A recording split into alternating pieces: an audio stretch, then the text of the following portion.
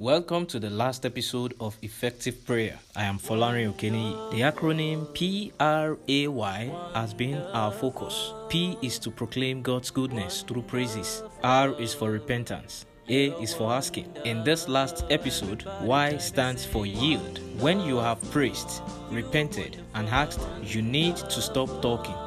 Wait and listen. You need to yield your spirit to the Spirit of God in you in order to hear God speak to you. Effective prayer is not a one-way talk. Jesus says in John 10:27, "My sheep listen to my voice. I know them and they follow me." Prayer is communication.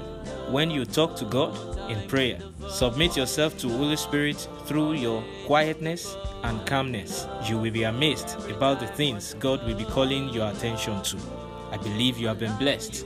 We meet again some other time. Thank you.